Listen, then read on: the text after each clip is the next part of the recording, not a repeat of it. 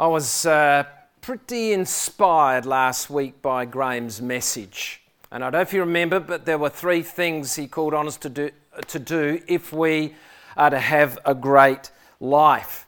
One is to stop trying to please other people and please God. The second one was to not get drawn into comparing ourselves with others. And the third one was not competing. I was inspired. And I left thinking, that's easy. I think I'm in for a great life. Feel like a, 3-star disciple of Jesus, I think. And I got to work, and one of my colleagues said to me, can you do this particular thing? It wasn't on my job description. I knew it would take time. I didn't particularly want to do it, but my colleague at work is such a nice person. And I couldn't say no. I mean, for a start, they may not like me if I said no, so I said I would do it. And I thought, well, that still leaves me with 2 of the 3 things, right? Yeah. So the next one was comparison.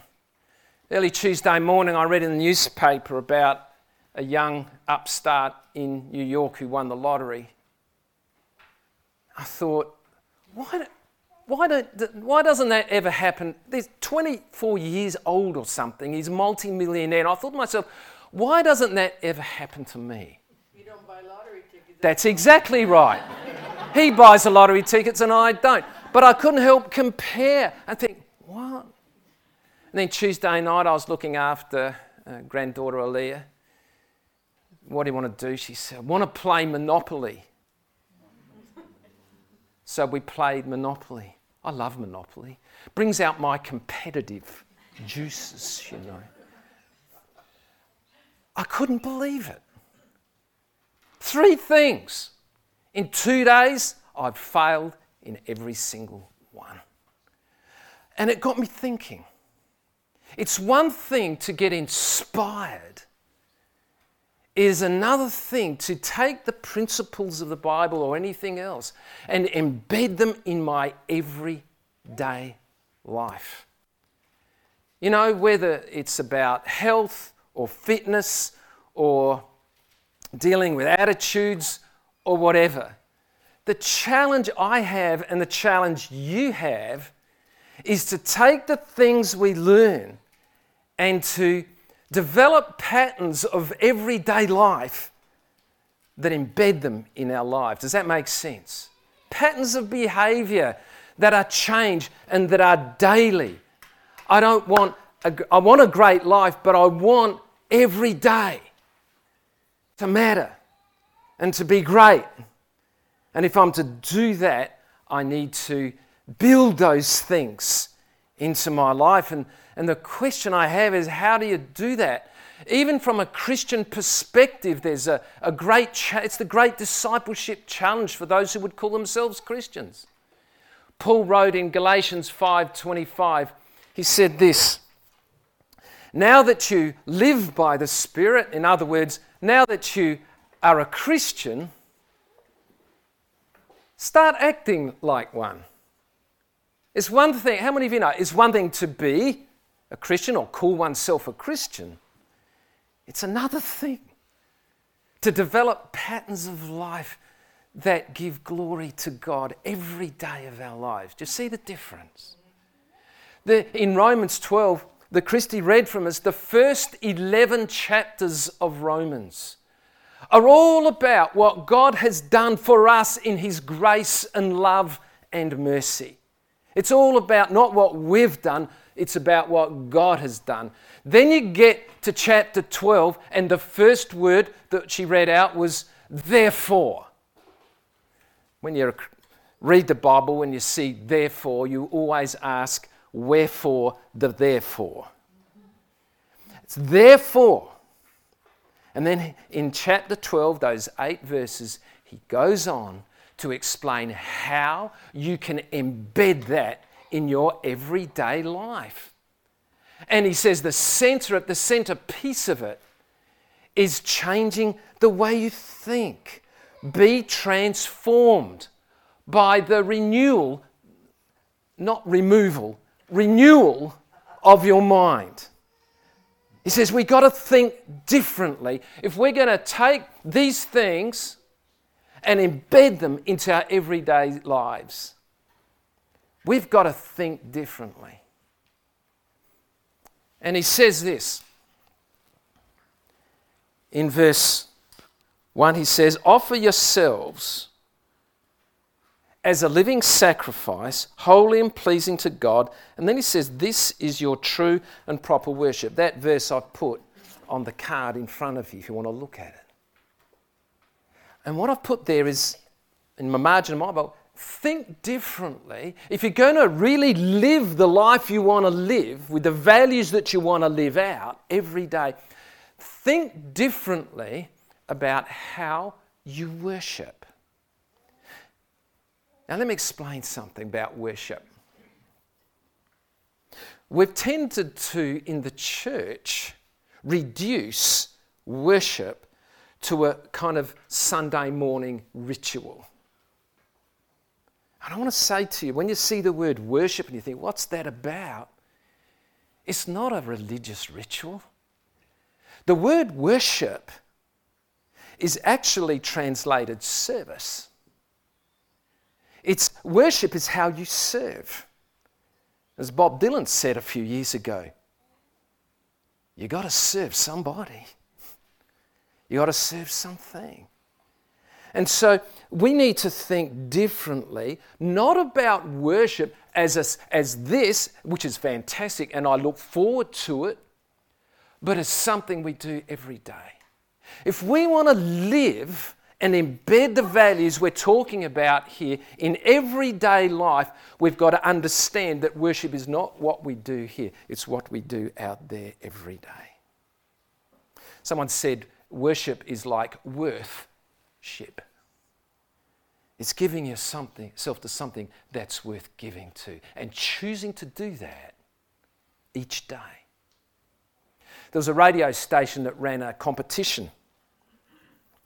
And the competition was a monetary prize for the person who rang up and said the most interesting thing as the first thing they said when they got up in the morning. So the announcer said, what was the first thing you said this morning? And we're just waiting to get the best response. We're going to give a monetary prize. And yeah, they got all kinds of things, you know. One was, oh, God, it's morning, you know. Someone said, did you put the dog out? And the answer was, we haven't got a dog. You got all of these things. All interesting things. And then someone rang up and they had a very Middle Eastern accent. Tell us what you said. What was the first thing you said this morning? And the person said, do you really want to know? He said, yeah, what was the first thing you said this morning? He said, okay, you shall love the Lord your God with all your heart and soul and mind and strength. There is one God, and God calls us to do that. It was the Israel Shema. Every Jewish person says that is the first thing they say every morning. There was silence on the radio. And the announcer eventually said, well, let's cut to an advert. Didn't comment on it at all. But wasn't that interesting? Do you know what a difference it would make to our lives? If the first thing we said to ourselves or out loud or whatever every day was, I'm going to serve God. I'm going to serve that which I think has worth and value. What a difference it would make to our day. So that's why Paul says a key thing there, he says, is offer yourselves every day to his work. And then he goes on. And he says, do not conform to the pattern of this world.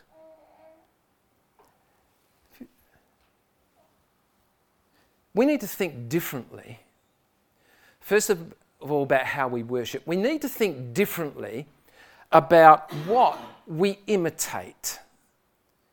Do not conform, do not imitate, do not copy the pattern of this world and the way it does things.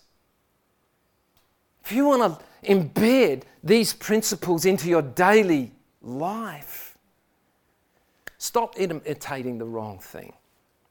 Now, I in a past life was a primary school teacher.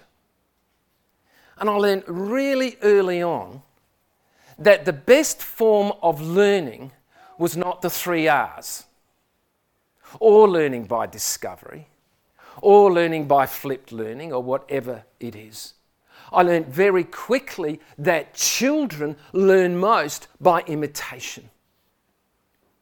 Cultures have understood this for centuries. The Jewish culture understood that with a rabbi who would spend time with one person, and they wouldn't say, listen to what I say, they'd say, watch how I live. It's the imitation. Now in our world, our primary influence is the media. And when we naturally start to imitate things, we look at what's happening there and we think that it affects the way we dress, the way we speak, a whole lot of stuff. A few years ago, there was a great basketballer called Michael Jordan, and the great phrase they use, and I found young people were running around saying, be like Mike, be like Mike, be like Mike. It was the phrase. Now you could say, be like Katy Perry or anybody who's a celebrity. But I want to say to you this morning and make a recommendation. The Bible here in the Gospels talks about a man named Jesus.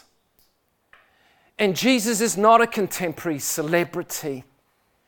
But in my understanding, I don't know anybody worth following like Jesus. I don't know anyone worth copying, imitating like Jesus. 20 times in the Gospels, he says, follow me, imitate me, do what I do, speak like I speak, pick up my rhythms of grace and imitate these. We need to think differently about who and what we imitate if we're going to embed these things into our lives. But then there's a third one. I usually have a third one, as we found out last week. Think differently about how you worship. Think differently about what you imitate and choose to imitate. And thirdly, think differently about who you are. In verse 3 of Romans 12, Paul, who wrote this, says this: think about yourself. And when you think about yourself, do it with what he calls sober judgment. Think about yourself, but do so soberly. The word we might use for the word sober is humble. Listen, a holy life is a humble life. If we want to live the kind of life that we are called and created to live, we need to live a humble life. So think of yourself in sober terms. How many of you know this morning? Self-perception matters. It matters a lot about the way we see ourselves matters. And it is a primary determinant. And I would say this more than the other two I've mentioned this morning. I think it is the primary determinant of your daily behaviour, the way you view yourself. Stanford University there in California is a research university. And in 2011, the researchers in neuroscience and behavioural science saw that there was a link between the way we see ourselves and the way we behave.